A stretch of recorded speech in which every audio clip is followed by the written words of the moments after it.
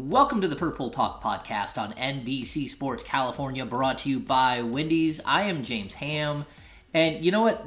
The idea this season was to give you a video component and for me and Doug to interview guests every single week, but if you look at the Kings' schedule, it has eaten us alive. Every single time we go to record a podcast, the Kings are back out on the road, and it makes life very difficult. We do have a great podcast coming up next week. It is one of our King of the Day. We've already recorded and it's ready to roll with Harrison Barnes. So you will have that during Christmas week, but I've had to sort of figure out and roll with the punches here. And that means that we're going to do another phone interview with Mr. Doug Christie live from Indiana. What's going on, DC? What's happening big time? I'm living the dream, my friend. That's what I'm doing. You're living it. Okay. So, like, Memphis has, it's known for their, barbecue. New Orleans is known for their etouffee and the gumbo. What is it that you get in Indiana? I'm just wondering, besides, like, a lot of Larry Bird and maybe even a picture of Jerry Reynolds somewhere.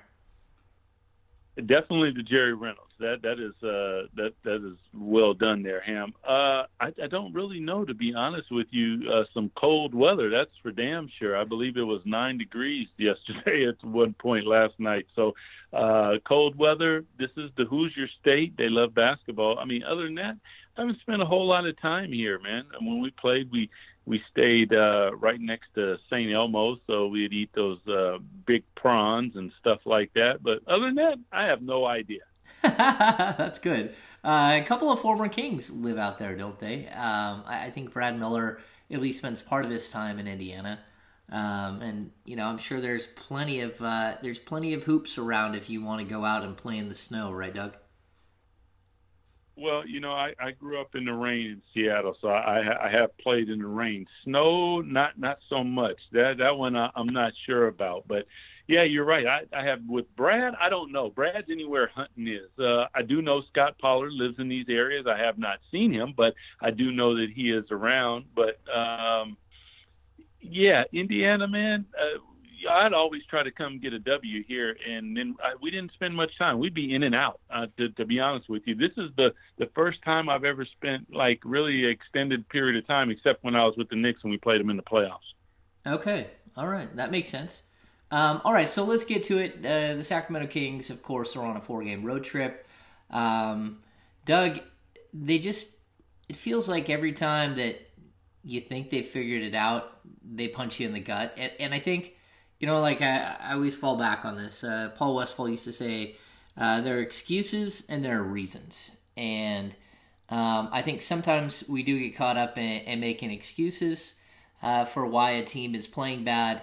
But also we have to look at the fact that there are reasons. There is a young point guard who just returned after a 17-game absence. There's a young power forward who's just 4 games back after missing 22 games with a broken thumb. I think maybe you got a couple of days here in Indiana to get some practice time in and try to let the pot stew a little bit. But what is it that you're seeing that makes his team just brilliant on one night and able to come away with incredible tight victories, and then other nights where they seem to stumble against lesser opponents? One of the things, obviously, you look at the defensive end of the floor. I think that has been an area that they have been really, really good in. And I think part of a young team, an inexperienced team, and do you have some veterans? Yeah, but then you have pieces that are really cornerstones in positions that maybe not understanding the attention to detail, the physicality that you need to play with, the sense of urgency that you need to play with. And, for instance, we see some straight line drives, and those straight line drives cause help, and then you're not back in there because normally that help's going to come off of Marvin Bagley, Rashawn Holmes. That means they leave their guy. When they leave their guy, exposes them to wide open offensive rebounds, Bismack Biyombo tipping the ball back out. all of a sudden you put yourself in a deficit. And I think that you kind of get into the mindset that we're doing enough or somebody else will do it, as opposed to understanding the fundamental attention to detail and the intensity that you have to play with in this league, not on every given night, on every given possession. And the more you require it, and the more you hold yourself accountable, and just being around Luke Walton and his staff, they are telling them, they are showing them the tape, the everything. It's a process that they're going to have to go through, and it's a painful one, because on many nights they're going to show you brilliance, as you mentioned, but then you're going to go out and you're going to lose to a team like Charlotte that you should be able to beat, and then they go into Cleveland last night and they lose to in probably an inferior team, but you allowed them to beat you because of a lot of little things.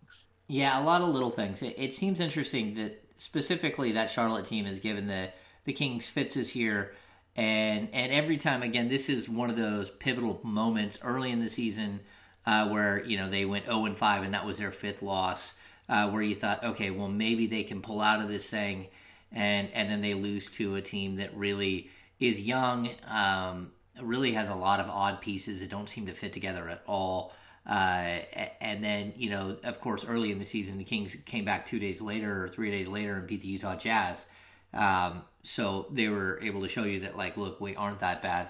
But again, this time around, it's like you pick up some big time wins. You beat an OKC team, you beat a Dallas team, you beat a Houston Rockets team. Yeah. And then you just can't find that nitro button to beat teams like, well, they lost to the Knicks where they shouldn't have lost, then of course to the Charlotte Hornets.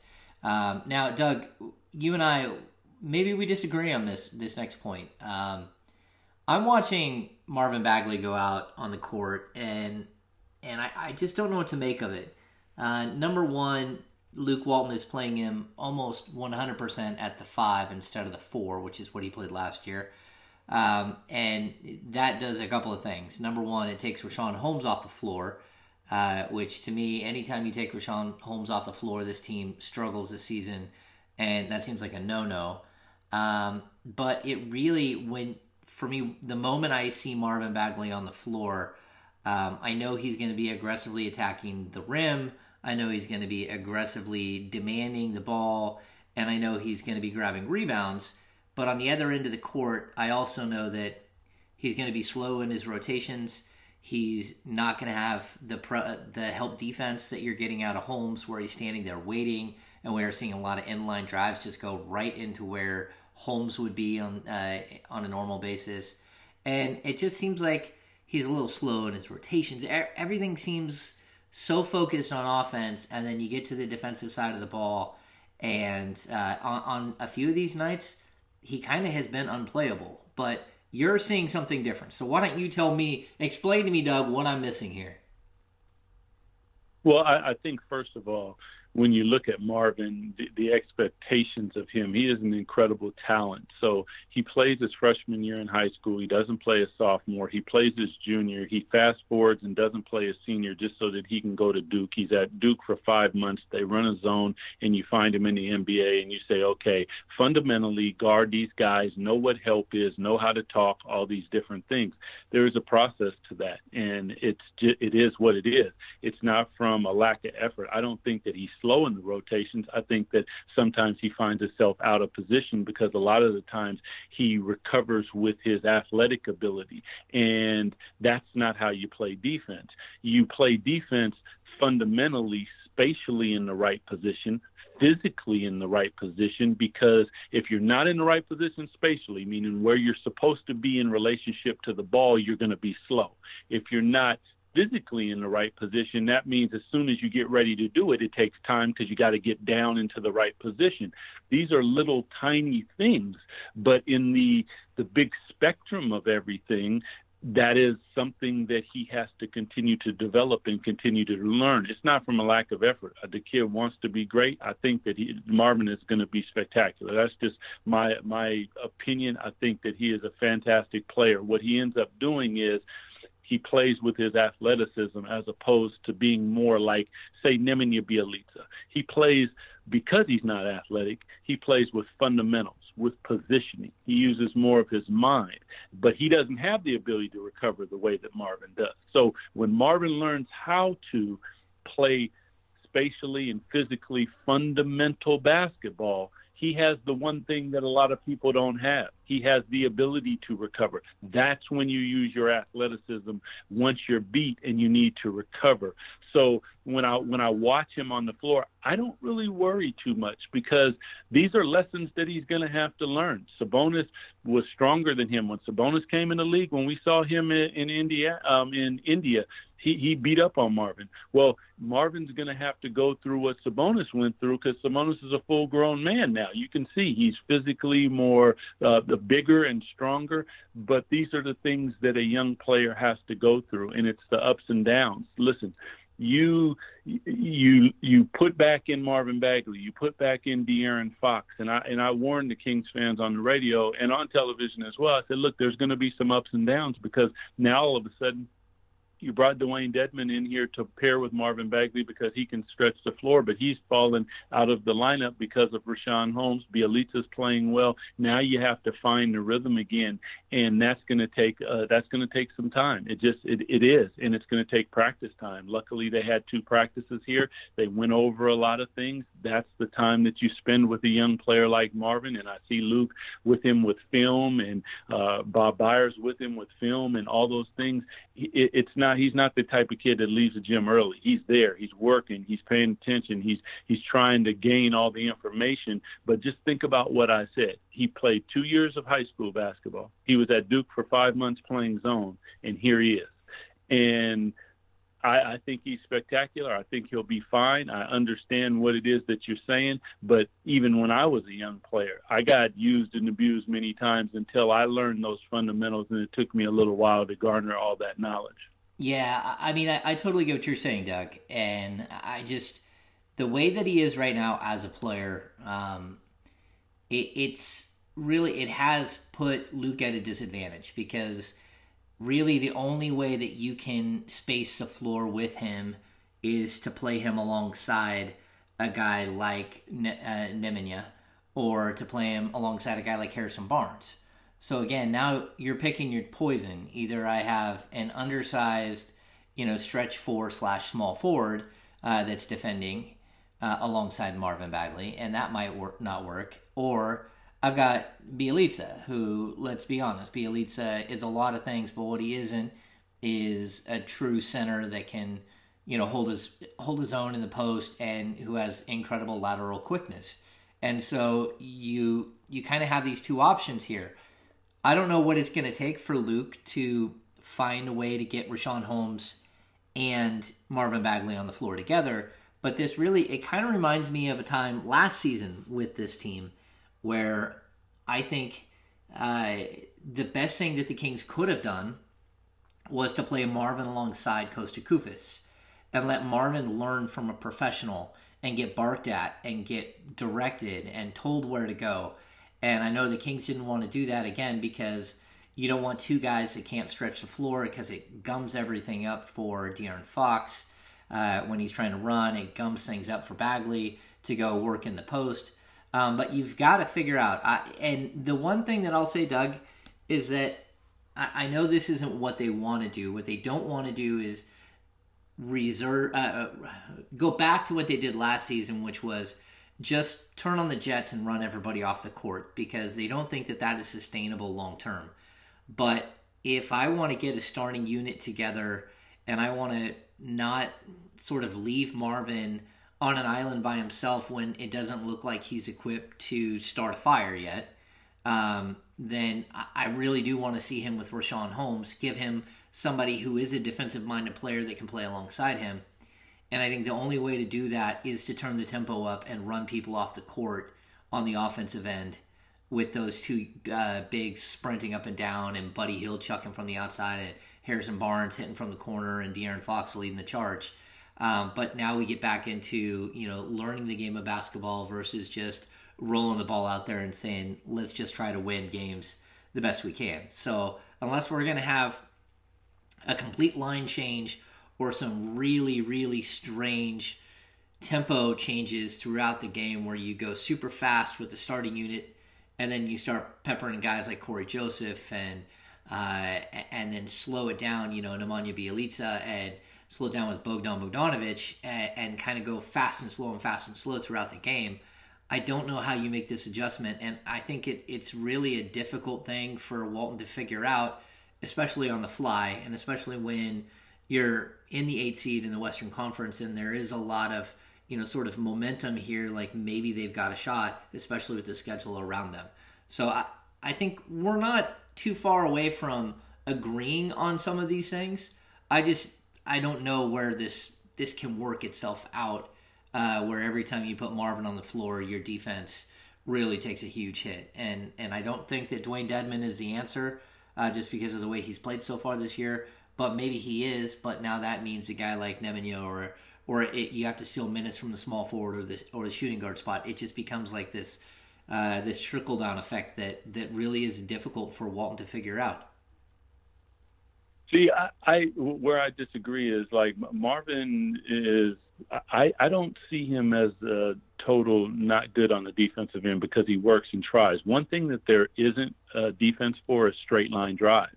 And what's happening is a lot of the times we're seeing some of the guards get beat on straight line drives, and it doesn't matter who you are, how athletic you are. You could put Hakeem Olajuwon in there on the straight line drive. He's going to be late on help. He's going to get foul trouble, and he's going to bark at his guards and say, you're going to have to do better. I think that this is more of a team concept, and the fact that Luke is holding everybody accountable, and Bob Byers and the staff are holding these guys accountable, that's how they're ultimately going to improve. And I think that there's going to be a process as we go here, meaning that you reeled them in a little bit because they need to focus on the defensive end. Now they focused on the defensive end. I think they will speed it up a little bit because ultimately I think cooking with grease for the Sacramento Kings going where they want to go is the ability to play with pace and still play quality defense. That is where you want to be. That is championship recipe. But you have to vacillate a little bit, and you have to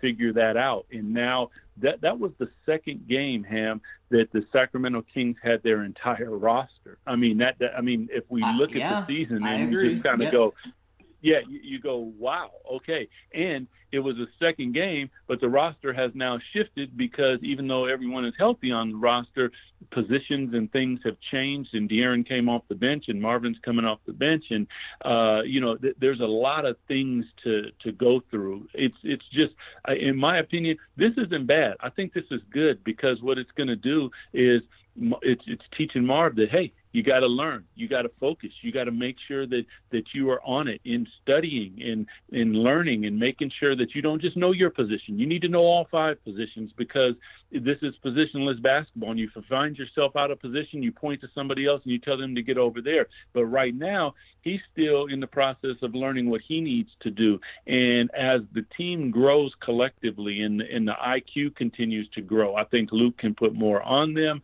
More will be they will be able to solve the puzzle. I said, I didn't say this to you, but I think I said it on air. I call it a wide open Luke. And what I'm saying is we see them get in trouble sometimes. And right now they're not able to solve the riddle. So Luke calls a timeout. He sets up a play, they run the play, and they get a wide open Luke. And it's a really good, they get either a good bucket or a good look at a shot, as opposed to hopefully later on this season or this time next year, they don't need him to call the timeout. They can figure it out on their own. They can get a defensive stop and gain that possession back, or they can see a mismatch and get it right to him, as opposed to him having to stand up and say, I want this play, because they're trying to figure it out. So they're, in my opinion, and maybe I'm optimistic. I'm the guy that said I see this team as winning 48 games, and a lot of people thought I was crazy. They start off 0-5. I think that they have the ability to garner that 7th or 8th seed. Is it going to take a lot? Yeah, it is. But to whom much is given, and there's a whole bunch of talent out there, much is expected. Yeah, I agree with you 100% there. I hope that what Marvin does is that he starts watching some of what Richaun Holmes is doing on the defensive end. Because I agree. I mean, I see him out there swiping at balls. He had a couple of blocks. Even on the couple of blocks that he had, I thought he he was strangely out of position on the blocks he was getting and was able to use his athleticism to still get his hand on a ball. And I thought that was really interesting. But the way that I've seen Holmes step up into the middle of the key and even setting the nail higher up, it's not what Marvin's doing. So it's almost like there's a disconnect on what the actual scheme is. And look, he's been gone for a long time. He's missed a huge portion of the season, and I know he's worked to get back on the court, and that's not easy in itself. But he also has to learn, the offense. He's got to learn the defense. He's got to learn the calls. He's got to learn where he needs to be and what the weaknesses and strengths of the players around him. Because I know what the Kings want to do is insert him back in the starting lineup, and it's very possible that they're going to do that sooner rather than later, especially now that you've got Fox back. And how do you give Fox his starting job back and not Marvin his starting job back? And I don't think it's a apples and apples situation there. I clearly think that the Kings have to do what's best for the team, but you also know that this is a group that 3 years from now, 4 years from now, is going to be who you're banking everything on, and you need to balance the today and the tomorrow, and you need to bring everyone along with it, and hope that you're able to develop these guys while winning on the court, as opposed to developing them and just saying, look, we'll try this again next year.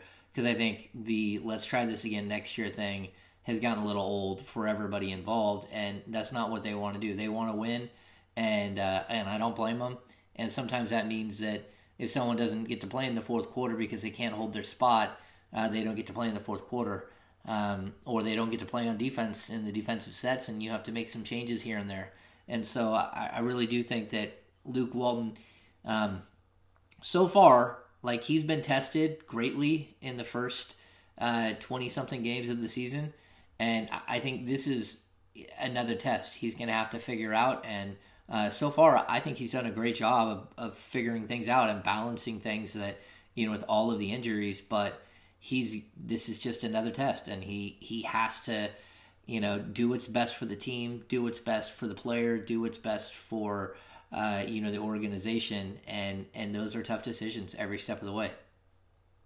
Yeah, they are, and this is, in my opinion, this is a team that can make the playoffs. They can do it, but having the talent to win and learning how to win are two totally different things, and that's the process that they're going through. And many times, you don't learn how to do something comfortably. It doesn't happen that way. It happens in an uncomfortable fashion. It happens losing to Charlotte twice. It happens losing at home to Chicago and blowing a 16-point lead. Yeah, or the Knicks, and not figuring out how to close it out and not taking advantage of the penalty, and then having to go into the film session and everyone being called to the carpet and talking about it, and then owning it, and then the players holding each other accountable, and then paying attention to the little details.